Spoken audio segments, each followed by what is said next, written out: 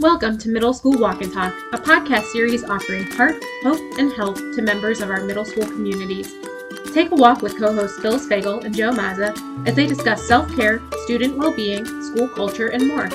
Middle School Walk and Talk is a production of the Association for Middle Level Education and is designed to support the concepts outlined in our foundational text, The Successful Middle School, This We Believe.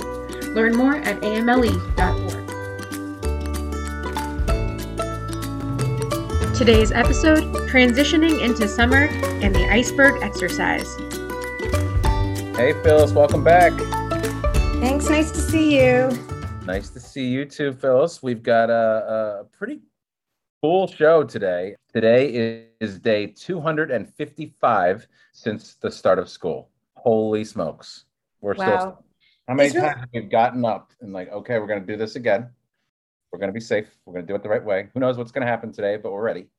It's weird because it feels like both the first 6 weeks of the year and the last 6 weeks of the year at the same time, because we came back in person full time a few weeks ago. So everybody needs reminders about routines, but everybody's also so burnt out and ready for summer.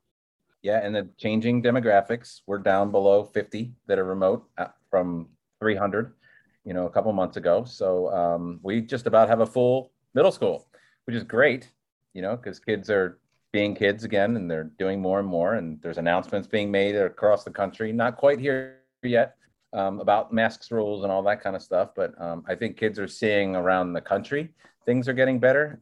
However, there are still things happening in places like India. We have a lot of families, that have family in India. So that's certainly something that reminds us a lot of where we were a year ago. Here in the United States. But, I think we want to just talk a little bit about today what we're hearing and seeing right now out of kids and how we're going to help them get to the finish line and at the same time taking ownership of what we're doing and how we can best support ourselves and our work. Definitely. And I think something to keep in mind is that a lot of our assumptions about how students are doing need to be tested. I went into all of the 5th and 6th grade classrooms with our head of school recently because there was just so much social stuff going on. And there were kids who were calling home to go home in the middle of the day because they were struggling, and the emotions were just so high and hot, and we wanted to get a read on how individuals were doing. And so I went into the classrooms with her, and the first thing we said was, just so you all know, we don't know exactly what we're doing either. We've never been through a pandemic. We worry all of the time that we're not doing enough to support you. We want to know how we can support you better.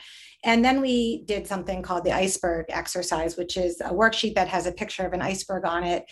And the top, the part that's sticking out, is the part you see, and the bottom is but if you really knew me.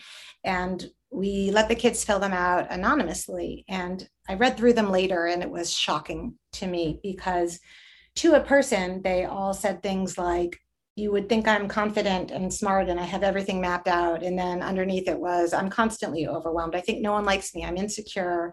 I feel fat. I sometimes try not to eat for several days. I always am carrying around this massive bucket of stress, waiting for it to tip over and cry.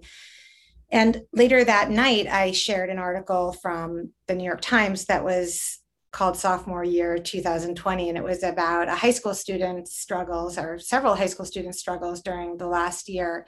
And I tweeted it out, and I said, and I got a response from actually Susan Levine, who's a counselor, who said some kids are carrying around a suitcase of stress, and some kids are carrying around a backpack of stress. And I replied to her and said, and some kids are carrying around a rainbow unicorn, happy face emoji backpack that's stuffed with the darkness that they have been hiding from everyone.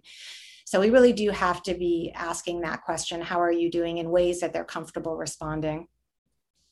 I think you when you started talking about that, you were pretty vulnerable yourself. And I think normalizing those feelings for kids, that, just because we're the adults and, we are supposed to have the answers and supposed to know what we're doing. We've never been through a pandemic either. We've never been on day 255 and, you know, are thinking about our own stamina and the ups and downs and how much we've grown. And like we just said before we got on here, are we doing everything we're supposed to be doing right now? You know, there's a lot mixed in there. But I think asking the kids, right? You're asking the kids, you're leaning on the relationships that have been built over the previous 200 something days, And where they're going to tell us. And they did. So after we did that exercise, we said, so what can we do to make this better? And we didn't read the iceberg responses within the class that where we had done the exercise, but we did read cross grades so that we could normalize for them. Everybody is feeling anxious. Everybody is feeling awkward. Everybody is wondering if their friend is their friend and if things will ever return to normal and if they can manage all of the changes that have been thrown their way. And when we asked them what we could do to make it better, we started out by saying, we can't fix everything. We're not yet doing interscholastic sports competitions, so we can't change that for you. We can't suddenly take away masks because we still have a mask mandate, but within reason, we'd like to do what would be beneficial for you. And their ideas were actually, they got us brainstorming. They wanted puppies. We can do that. We're going to do that. We're going to bring in puppies. I'm going to actually bring in my own puppy who's hypoallergenic and just 9 pounds of fluffy love.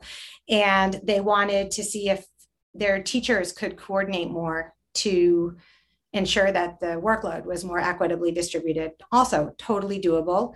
They wanted their teachers to be explicit if they were willing to talk to kids about personal problems as opposed to offering academic help.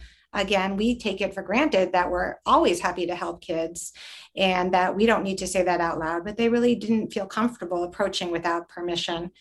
And then they wanted more time to see kids in the other cohorts outside, which also was something we are able to accommodate, but we've had to be a little bit creative and do things like outdoor walks or going to a park. And after they shared what they needed and what they wanted, more variety, more recess, just more support, one of the teachers started brainstorming. And today she took her class out to have popsicles and do Mad Libs just as a fun break. And she was very intentional about telling them in advance because our middle school principal wanted to make sure that we were not springing surprises because one of our goals is to help them feel like they can look forward to things with enthusiasm again, with joy, to trust that they will actually come to fruition. And, you know, now's the time where it seems like as we get to the end of the year, there are a lot of things going on, you know, and we're actually having a moving up from 8th to 9th grade that's going to be in person. It's going to be outside, but these are things to start looking forward to. They're only a couple of weeks away. But to your point, you know, surprises are great, but, you know, giving kids from week to week, hey, what's going on next week? These are all the exciting things that we weren't really talking about being able to do these things in September, but here's where we are. We're able to do this, able to do that. We've done a lot of student voice polls over the last couple of years. And, you know, as we've started to open up some things and be able to do some things versus instead of the adults just, okay, this sounds like a good idea for them. Like just ask the kids, they're going to tell you. You know, you talked about dogs today. We had bring your dog to school day on Flipgrid, you know, so we have 100 something dogs all over the school. Literally? Yeah, not in real time, on Flipgrid. Oh, the app. You know, but these are things that, you know, a lot of these dogs, and we ask kids to let us know which ones, you know, did you rescue or did you purchase over the pandemic, you know, pandemic pups and whatnot. And these are things that bring joy to school and blur the lines between home and school. So those things are important. We ask kids about, you know, the cicadas. Hey, you know, you're hearing this, you're seeing this everywhere. You know, are you excited about it? You know, somebody like, they're gross. Oh, I don't want them to bite me. Well, they don't bite. They're very friendly. They don't do much but the 3 or 4 things they're on earth to do or inside the earth to do. But, you know, we're going to take that to the next level. If they're jacked about that, we're going to come up with some kind of pop-up research center outside so we can study them, learn about them while they're here for the 2 or 3 weeks. And but these are things that in May and June, we're always looking for things that are going to keep their attention and engagement. They're already talking about that. There's lots of learning opportunities built into that and ways to kind of come together and laugh and share. and to pique their curiosity and get them invested in what they're doing. One of the things that I have been writing about recently and will hopefully finish after we talk is an article for the Post. And initially my editor had asked me to write about how to help kids get back a sense of purpose. And your activity with the cicadas really made me think about what I'm writing in that article, because I initially responded to her after sitting on the idea for a few days and said, I don't think I can write the article you want because purpose feels really aspirational right now. But here's the article I think I can write. We can help parents, help teachers figure out ways to get kids back in their bodies, staying in the building, invested in those smaller, more quotidian activities over the course of the day, seeing a younger buddy, seeing a teacher from another class who they maybe had in the past, having a conversation with a friend in the lunchroom, and hope that over time they get more invested in coming, find more meaning in, the bigger things that maybe used to bring them joy. If they suddenly lost interest in whatever musical instrument they played, maybe getting back into that regular routine will help them get back to a place eventually. But purpose with a capital P does feel a little aspirational. I was talking recently with Dr. DeLapp, Ryan DeLapp, for this article, and he was talking about the concept of outside in versus inside out, and how often when we think about motivation, we think about how we have this desire to do something, we have an emotion that spurs us to do something, and so we do it. If we love to read, we go to the library and we get science fiction books or nonfiction, whatever we like. If we love to play baseball, we go outside and we throw a ball around with a friend or with a parent. But often, particularly if kids are feeling flat or if they're afraid to anticipate anything with excitement because so much has been unpredictable, up in the air, we actually have to work in reverse.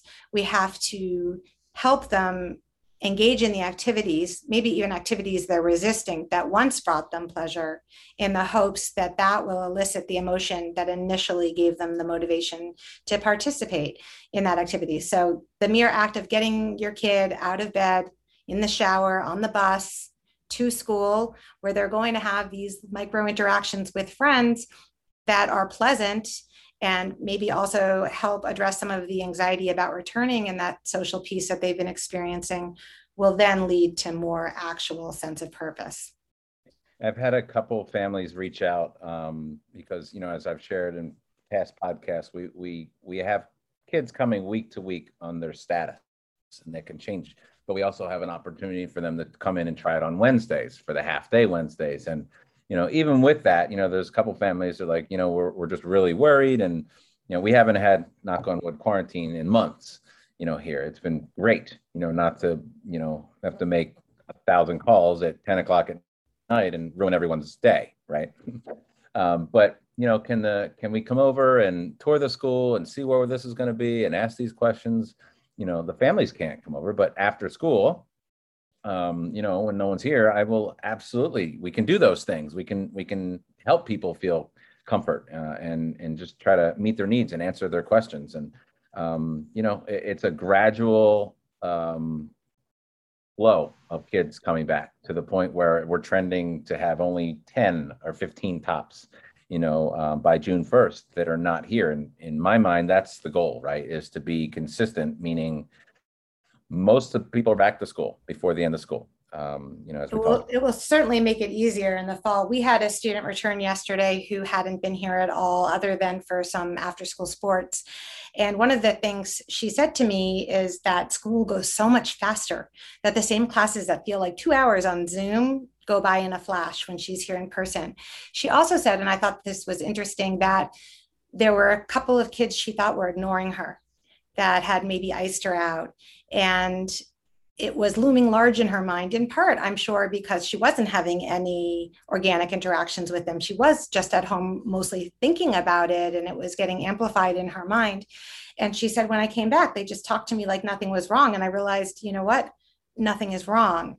And so a lot of these students have been living so much in their heads. I've had other students who've resisted coming back for all kinds of reasons. And again, this goes back to the idea of asking students what's going on. I've had students who were afraid that they might be teased because they had gained weight during the pandemic. I've had kids who really enjoyed playing video games at home, and I had to work with the parents on maybe making it a little less fun at home to take away some of those enticing features of being at home to make it more desirable to come to school. Because what we really don't want, and I know we've talked about this before, is for kids to opt out completely.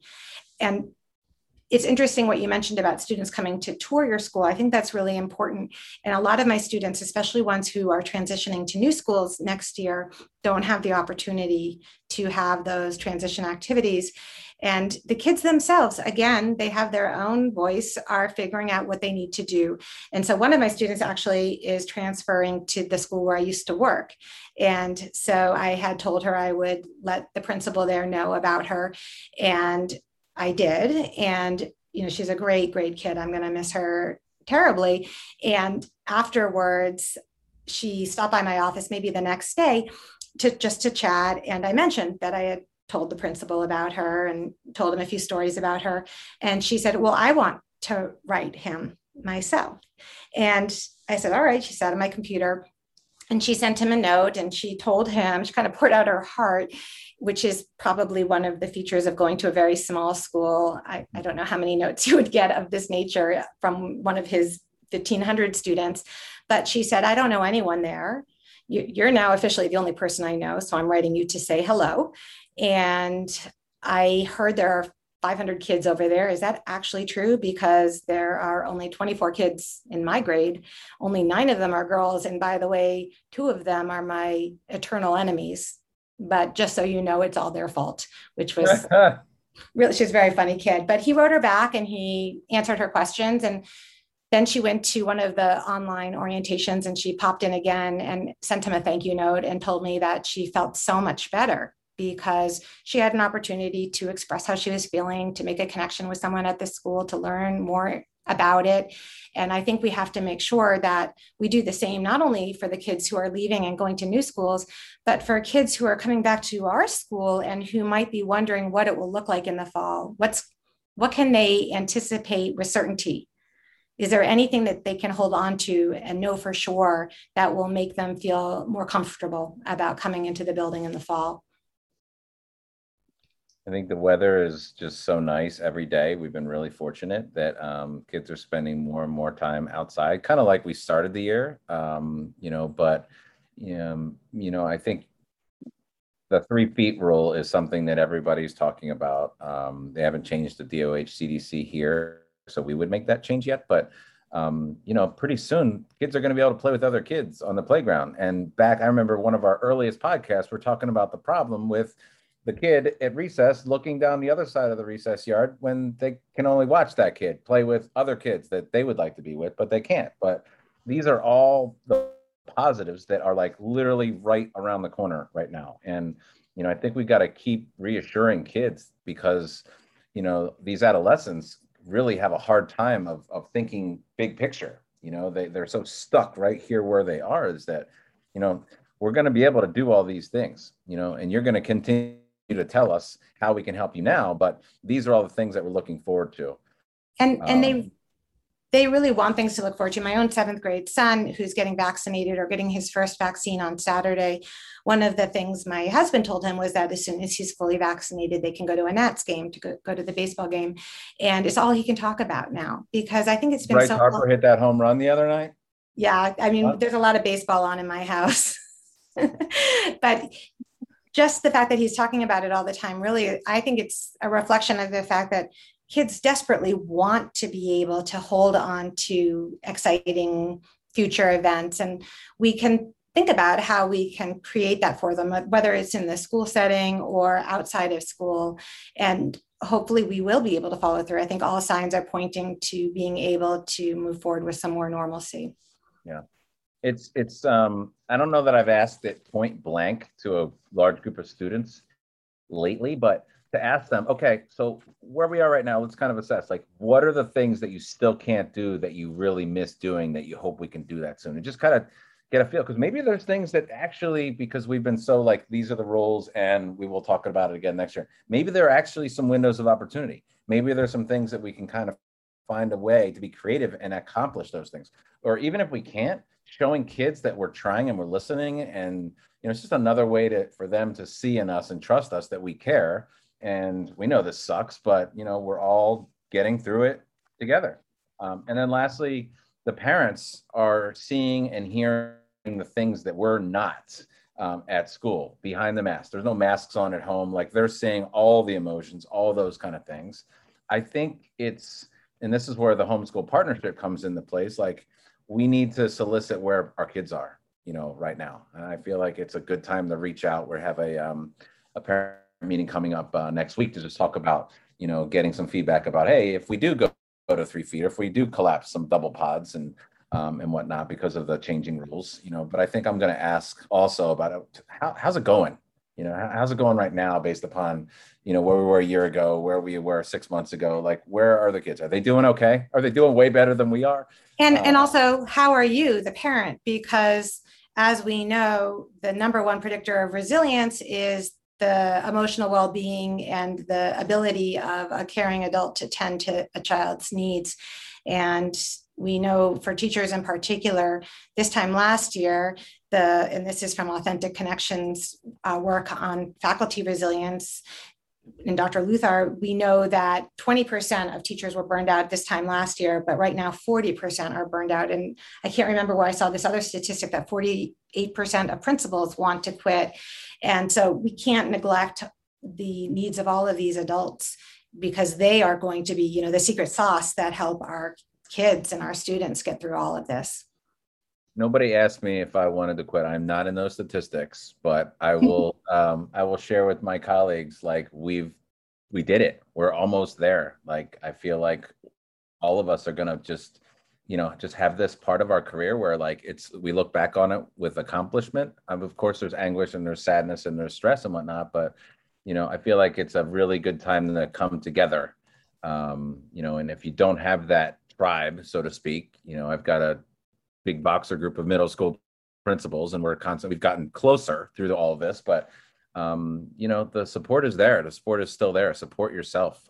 Don't leave if you have talents to bring to these kids, but it is hard. It is hard. We're getting our students t-shirts that they can decorate and have their classmates sign that say, I survived the 2021 school year. And I'm sure we will get ones for ourselves as well. I think that's a fun activity with pride, and it's like an accomplishment, and it is. It will always, kind of remember this, and hopefully we've learned enough so that it never happens again. But you never know. So, on that note, we've gone pretty long today. Maybe we'll split this up into two, but we want to talk about celebrations. I think that's going to be the next podcast. Because that's where we've got to be headed. We've got to have people thinking about, not just ending the year and going into summer like, whew, that's over, but like, let's celebrate it. Like, this is arguably the greatest accomplishment I've ever had in my life to survive this whole thing. So I think we've just got to just be reflective, be positive. You were saying something about, this kid feeling like this person wrong. Forget, realize that people are in all kinds of different emotions.